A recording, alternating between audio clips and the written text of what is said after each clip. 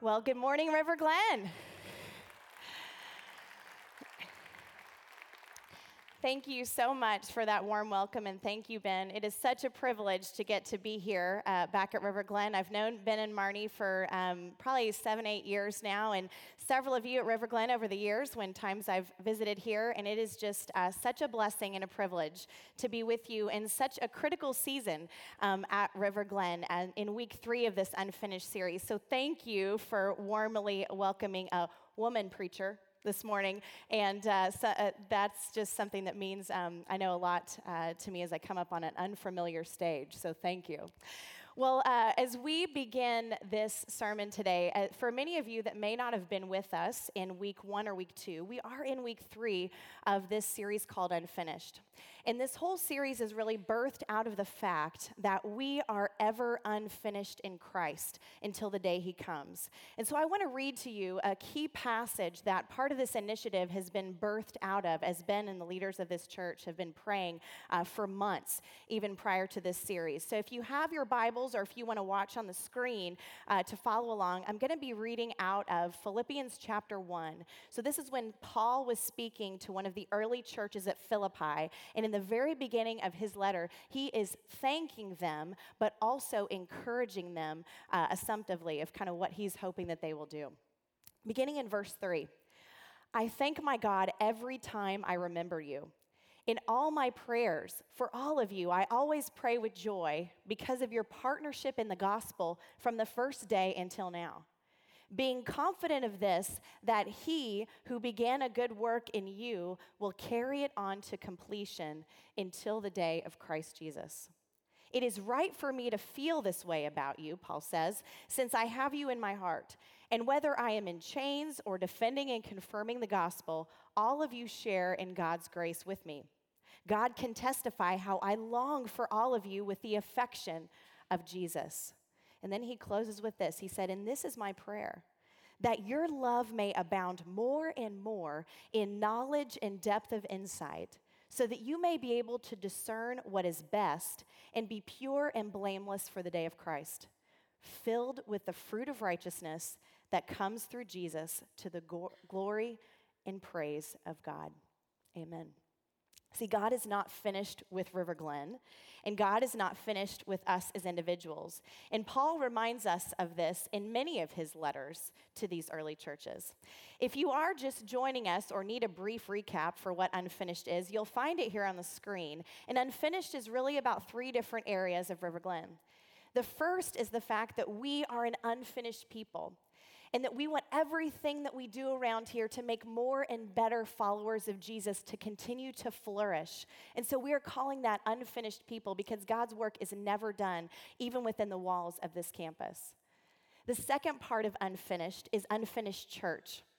What I appreciate about River Glen is that River Glen is never content just doing the status quo, never wanting to rest on your laurels. And so Unfinished Church is about launching both an online campus as well as another physical location 15 to 30 minutes from this location to reach more and make more and better followers of Jesus.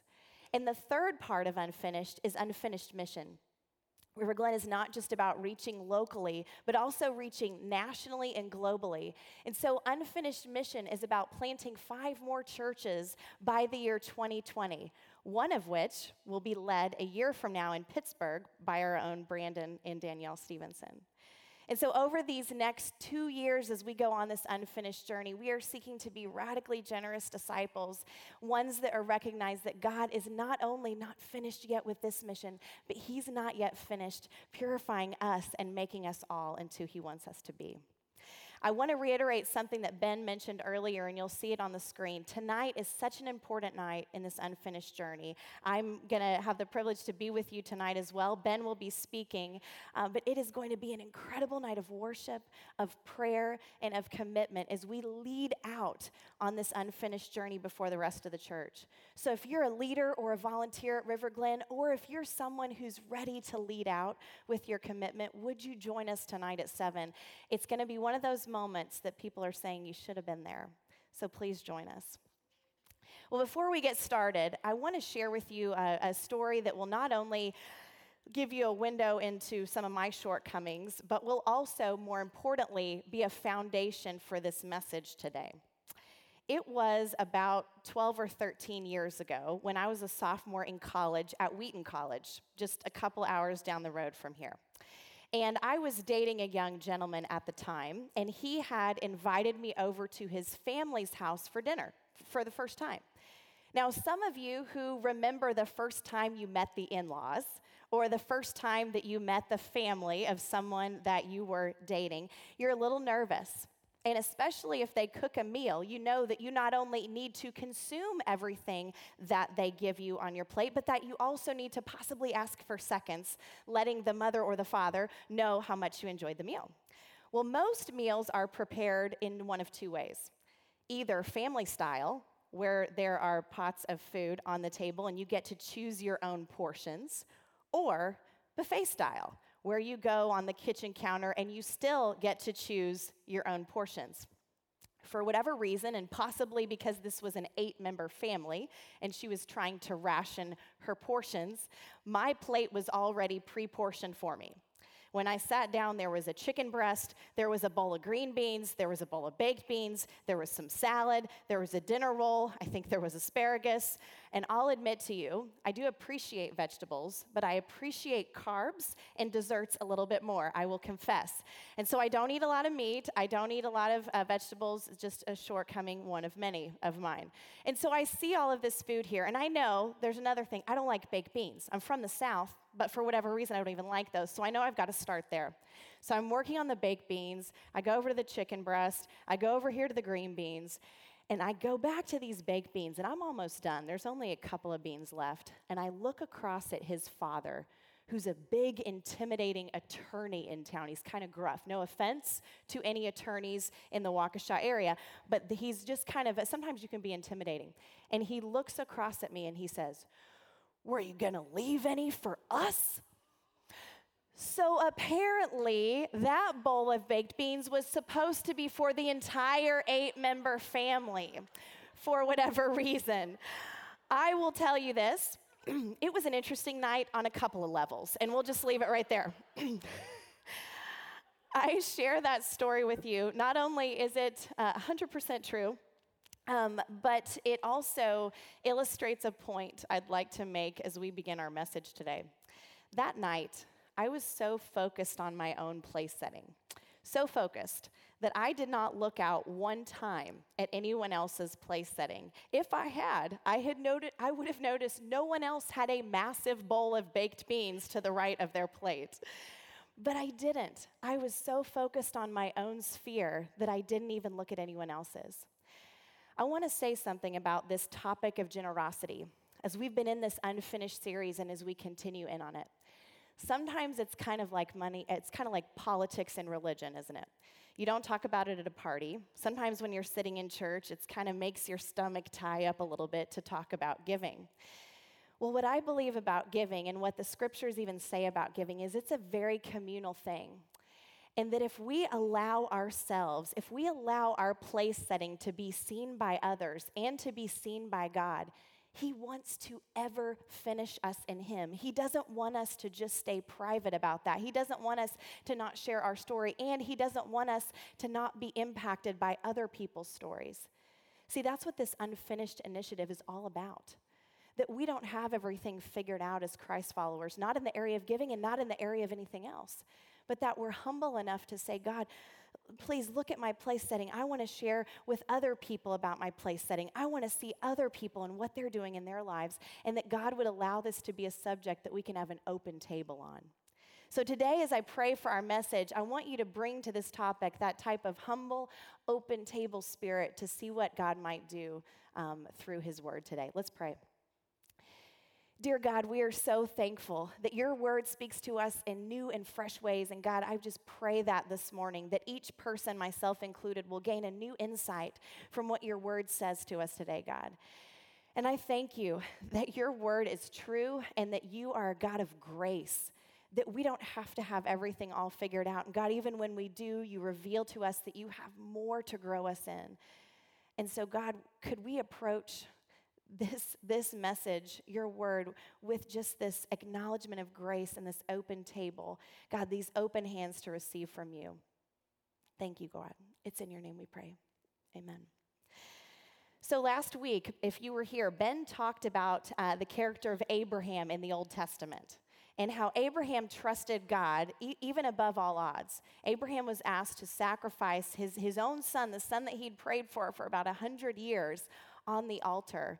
And while God didn't make him go through with that sacrifice, God was testing Abraham to see how much he trusted him. Today, we're going to look at a character in the New Testament, and this character is called the tax collector. And this tax collector illustrates for us a different principle, and this is the principle of surrender. Now, before we dive into our passage for today, I want to look at the definition of surrender.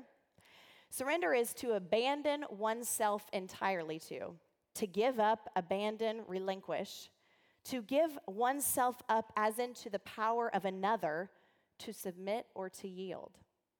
And I want to look at that last one, even in the context of our lives as Christ followers, to give oneself up as into the power of another. Now, many of us who are Christ followers that have been baptized know that baptism is not this act where we come to the water with everything all figured out. It's quite the opposite. Baptism is an act of surrender. It's saying, God, I no longer want my ways, I want your ways.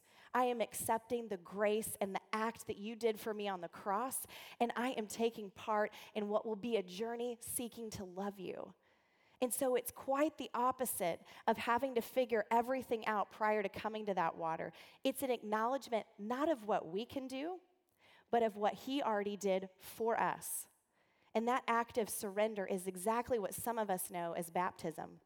When we surrender, we give up the authority that we have or that we think we had, and we put that authority into the hands of him. When we surrender, we acknowledge that things will now be different than they were before, and that there's a different measuring stick, a different bar by which our lives want to live by. Not a legalistic bar, but rather a grace-based, filled with love for the God who saved us bar. When we surrender, it's a decision that we make. It's not a hostile takeover. No one's holding a gun to our head. It is a willingness decision that we say, God, I accept all who you are, all that you've done, and I want to live in light of that. So why are we using the word surrender today when we're in a generosity series instead of a word like sacrifice or like tithing? Well, I want to confess to you, this may be a little controversial, but I want to confess to you, I have a problem with some teachings on tithing. Now, tithing is a principle that was taught in the Old Testament. And in fact, I'll tell you right now, there's going to be no action items out of this message asking you to tithe. In the Old Testament, there were two kinds of laws. There were ceremonial laws and there were moral laws. Now, ceremonial laws, some of you may be familiar with, like in the book of Leviticus, where there were instructions given to Christ followers, to people following God, that you had to wash this lamb 8 times on Tuesday and then bury it on the second day after the sun rose, and then you could eat it. Do you know what I'm talking about? There were these strange laws in the Old Testament that were applicable only to that time period. Those are called ceremonial laws. There was a different kind of law in the Old Testament, and those were called moral laws. And moral laws were meant to reveal our heart. Moral laws were a guidepost in a time, by the way. The difference between the Old Testament and the New Testament is what? Jesus. And so in a time before Jesus had died for our sins, there were these guideposts, very helpful guideposts, by the way, but they were not meant to become legalistic. They were not meant to supersede what happened when Jesus died for our sins, because what happened at that point? Grace. No more law, grace. And so there are many of these moral laws that carry in as a guidepost into the New Testament, but not as something that supersedes the grace, which means that if someone isn't following a law to a T, it's not even about that. It's about the heart behind that. And if somebody comes to the water of baptism or comes to a point of surrender on any topic, financial or not, God says, I want to have grace. I want you to begin loving me more and living in light of that, not because it's a rule, but because it's an act of love. See, there's all different reasons that we obey laws. Sometimes it's out of respect. Sometimes it's out of fear, out of obligation. Sometimes it's out of love or reverence by those who made the law. Sometimes it's out of a commitment to obedience. But we rarely are obeying laws in the same way of how we live our lives when we are surrendered to a greater cause. A law provides a good guidepost, but it is a fraction of what the Lord is asking of us. But let me start here in this passage in Luke 18, so that we can illustrate what Jesus is telling us through this character, the tax collector. It may not be what you think. So let's start in verse 9. If you have a Bible, or you can follow along on the screen. To some who were confident of their own righteousness and looked down on everyone else, Jesus told this parable. 2 men went up to the temple to pray, one a Pharisee and one a tax collector. The Pharisee stood by himself and prayed, God, I thank you that I am not like other people, robbers, evildoers, adulterers, or even like this tax collector. I fast twice a week, and I give 1/10 of all I get. But the tax collector stood at a distance. He would not even look up to heaven, but he beat his breast and he said, God, have mercy on me, a sinner. I tell you that this man, the tax collector, rather than the other, went home justified before God. Because all those who exalt themselves will be humbled, and those who humble themselves will be exalted. Now, I know you just met me, but I'm going to get a little vulnerable with you for a second. I've only shared this story like this one other time. I'm not married, and I've never been married, and I don't have any children. As much as I would love to have a family of my own, I don't have any children yet. In fact, I've never had sex before. Now, to some of you, that may cause you to think different things about me. And at 34 years old, I've come against my fair share of ridicule or questioning or all these different things, and even doubting myself, being engaged twice, if I could rationalize this rule that I had in my life away. But see, at 13 years old, my youth director gave me a ring that I have worn on my right hand for many years. And at 13 years old, I was part of a church community that it was taught to me that this was a law that you obey. And I appreciated that, and that law, that rule of obedience to purity, guided my life for a very long time. Until I met my friend Kimberly, and I'll change her name for the sake of this story. I met Kimberly about 5 or 6 years ago in my women's small group. And Kimberly was wrestling with the decision to become baptized. And she really didn't want to make that decision because she wasn't ready yet to follow all the laws of Christianity, one being the law of purity. Kimberly was a sexually active, unmarried adult, and she was very much feeling like she could not go into that water unless she knew that she was cleaning up all areas of her life, including that one. Now, I'm not going to discourage someone who wants to seek to live in light of the Lord's guides, but not because of a rule or because of a law, because I'll be the first one to say this. Myself and some others of us, and I'll stand with those, have made it very difficult for non-Christians to understand what grace is because we haven't had it. And so that law for me became such a rule that I didn't understand that the decision that Kimberly could make at 31 years old was the same decision that I could make at 13, regardless of what she had done. And oh, by the way, her decision as she grew closer and closer with God and realized it was not a law that he was wanting her to obey, but it was a falling in love with Jesus, acknowledging what he had done for her, and her desire to not live perfectly, but rather much bigger than that, to live in light of this love, that is the one and only thing that should motivate how she lives.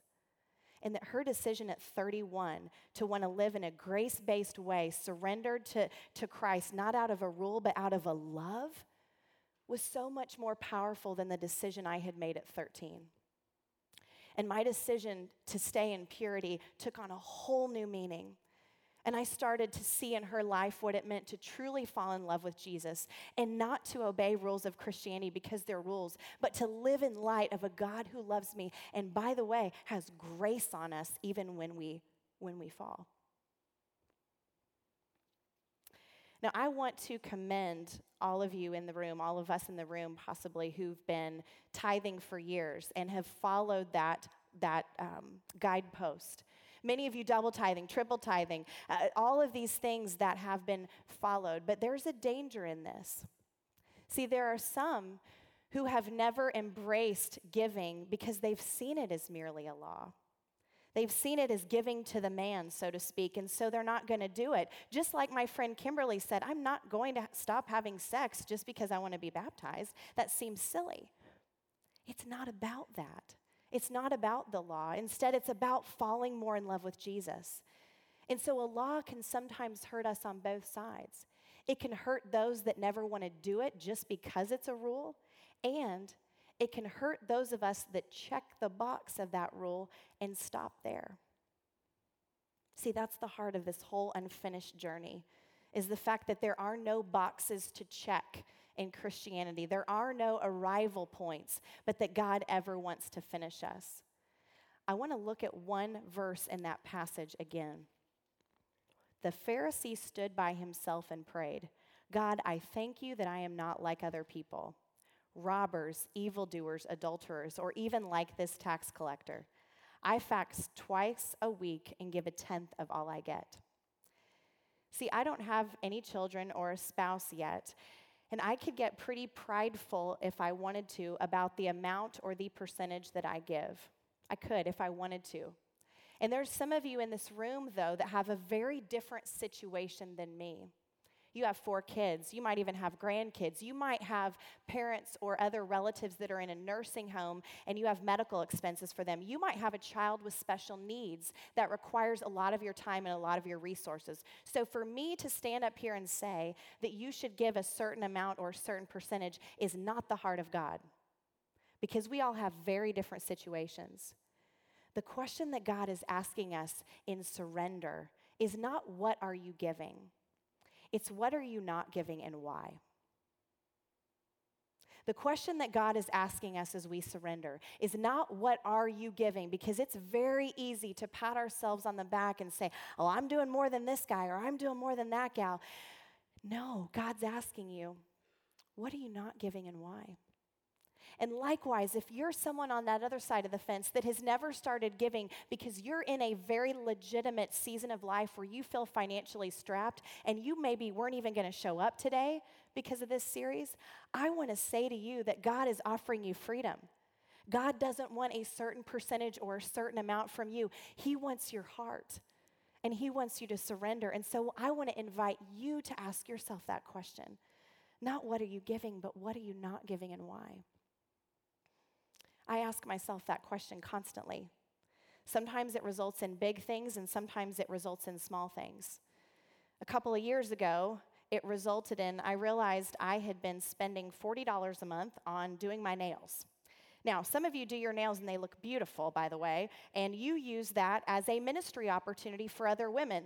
And so you take other women to the salon and you're fellowshipping with them, and so you should keep doing your nails. It's not bad to do your nails.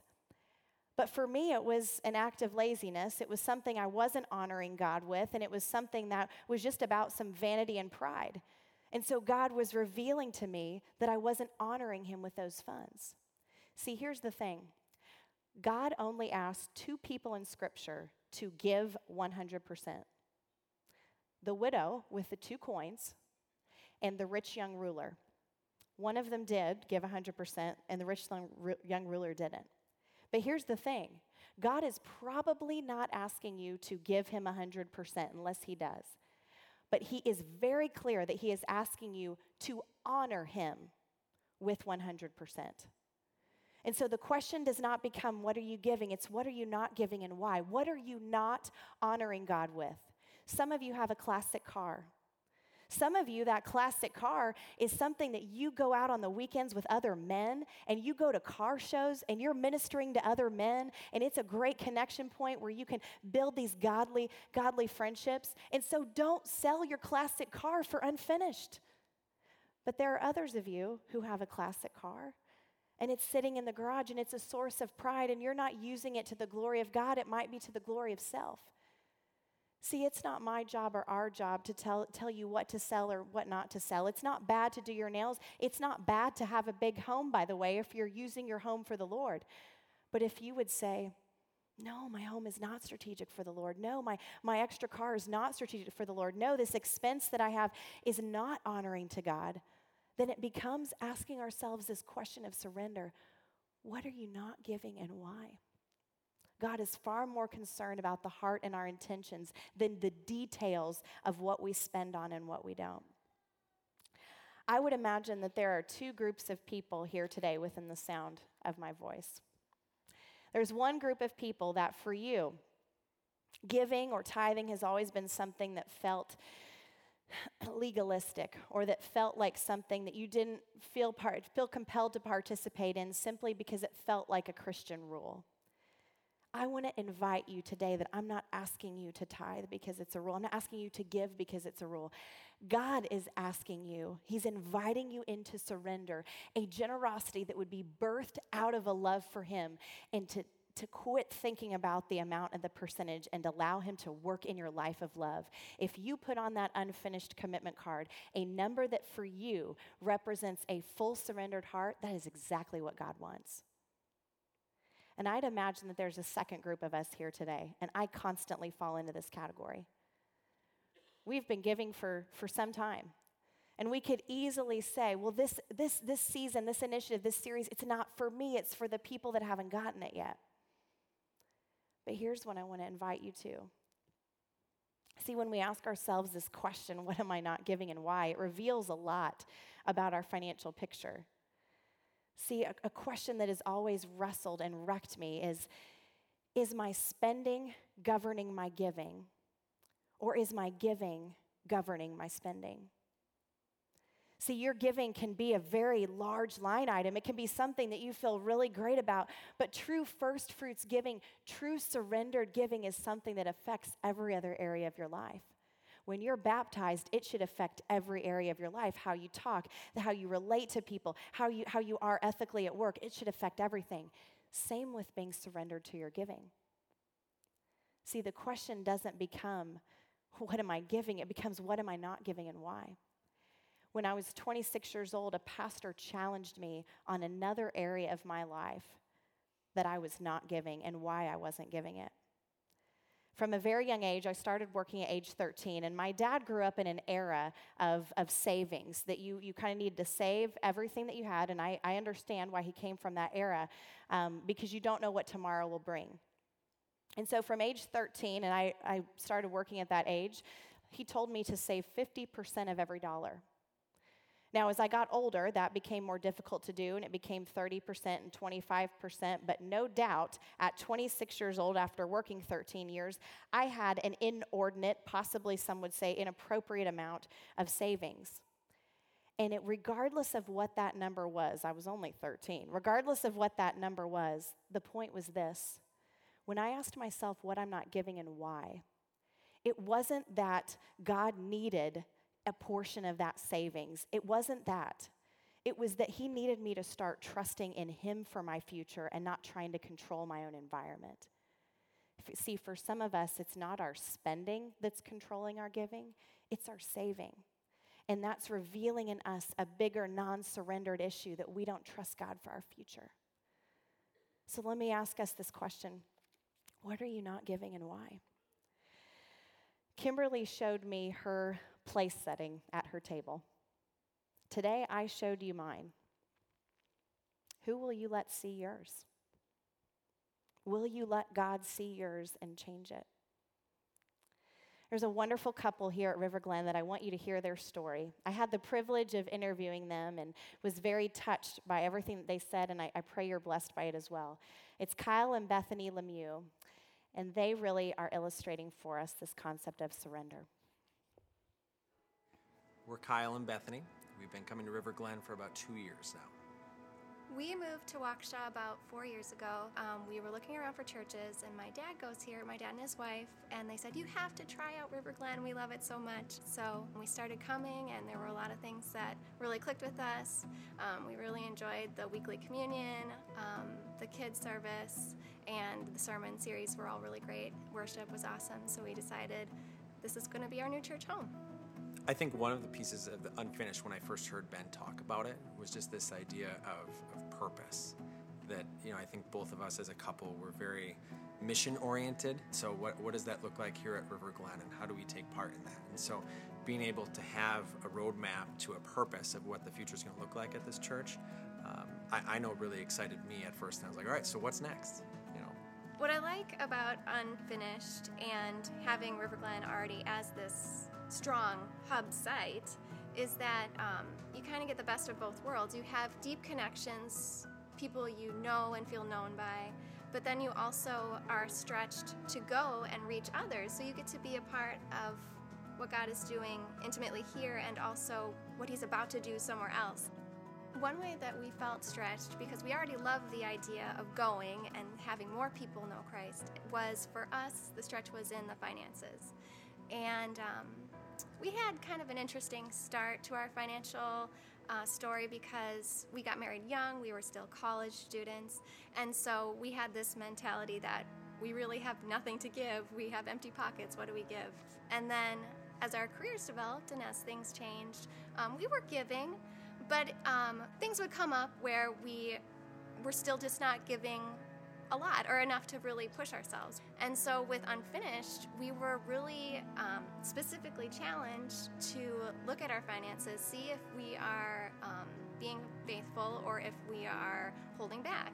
And so we wanted to do what we could here to be a part of God's mission, and so we decided that we needed to double our giving and give more. And one way that we were specifically challenged with that was we set it on e-giving, we got it all set, and the day that it was to come out of our account, we got a huge medical bill in the mail that we were not expecting. That was great.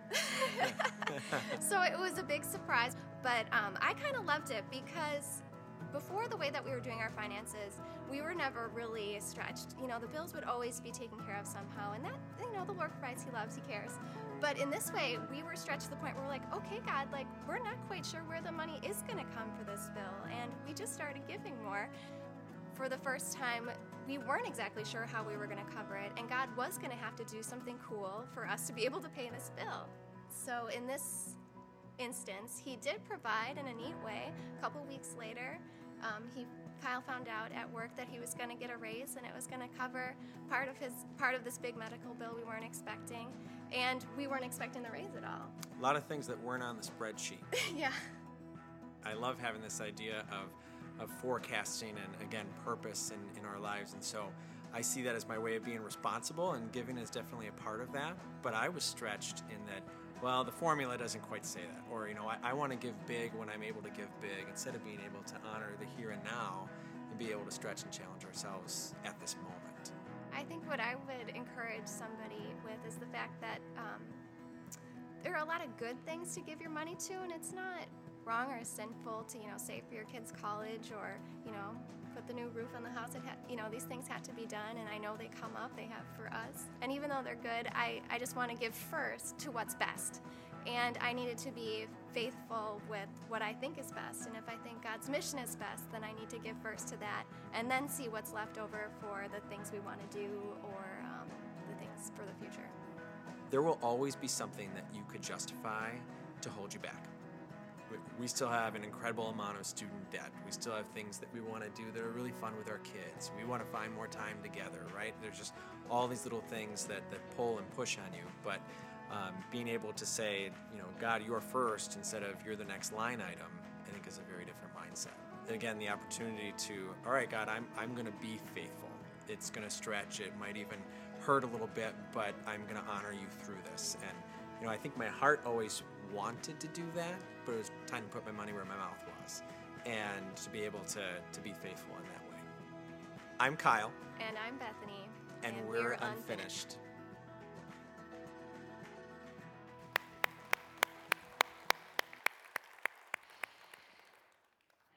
So, what is your unfinished story? As the band comes out to lead us in communion, I want to pray for these two groups of people. I want to pray for this first group that maybe you've never taken this step of giving before, because like my friend Kimberly, you saw Christianity as a set of rules, and possibly a rule that at this point you couldn't attain in the way that others were asking you to. And I want to invite you to be free from that. I want to invite you, God wants to invite you into surrender as you acknowledge and fall more in love with who He is. It's not about what we can do, it's about what He already did for us. And I want to pray for this second group of people, and myself is in this group. I want to pray that we would be free of complacency. I want to pray that we would not be comfortable with where we currently are, no matter how faithful we've been, that we declare we too are unfinished, that God has more for us if we would seek His face and seek to love Him more. And I also want to pray for a third group of people. When I've talked about surrender and I've talked about the subject of baptism, there's some of you that haven't taken that step yet. There's some of you that haven't yet come to that water, possibly because of some of the reasons I mentioned. And you can know today that Christ is your Savior. You can know today that you are accepting that you have been cleansed of all of your sin. You can know today that you can walk in grace and not in rules, not in legalism. And so I want to invite you. We've got an opportunity for baptism today. There's shirts out at the Unfinished Hub. And during this communion song, if that is you that the Lord is speaking to, I want to invite you. We have shorts and towels and shirts. And today you can know. Today can be your day to know that you are surrendered to Christ in your life completely, and that His grace covers over you forever. And so as I pray and as we take communion in a minute, I want us to remember the bread that we take represents Jesus' body that was broken for us on the cross. And the juice that we drink represents His blood that was spilled so that we might be cleansed of all sin. Let me pray for us. Heavenly Father, thank you so much for sending your Son, Jesus, sending Him in a way that we didn't deserve, God, and that He didn't deserve to die, Lord, but that you made it such a beautiful act of surrender that our response of love is to do nothing but submit to that, God. And so we just invite right now your Spirit to speak to each one of these groups of people in the way that only you can. And God, I pray for those that need to be freed or need to be healed from some prior conceived notion about giving, God. I want to pray for just an abundance of love that would pour out from them to you and from you to them. And God, may they be invited onto this journey of generosity, growing closer to you. And God, I want to pray for this second group, myself included, that we would never be comfortable, never be prideful like that Pharisee, never feel like we've checked all the boxes, God, but that we would truly ask ourselves, God, what is our unfinished story? What am I not giving, and why am I not giving it? And God, that you would reveal places in our lives that we are not yet surrendered to you, that we are not yet honoring you. And God, I want to pray for this third group of people that today, as soon as I finish this prayer, are going to go back and get a shirt and get shorts and get a towel and finally know that they are committed to you. They are living in grace. They have accepted what your Son did for them. And God, there may be others that need to make that commitment again, that sense a new need to want to recommit their lives to that, God, and I invite them as well. God, we thank you that you are a God of love, you are a God of grace, and we thank you that your Son is all we need. God, as we take His body and His blood, we thank you for the sacrifice He made. It's in your name we pray. Amen.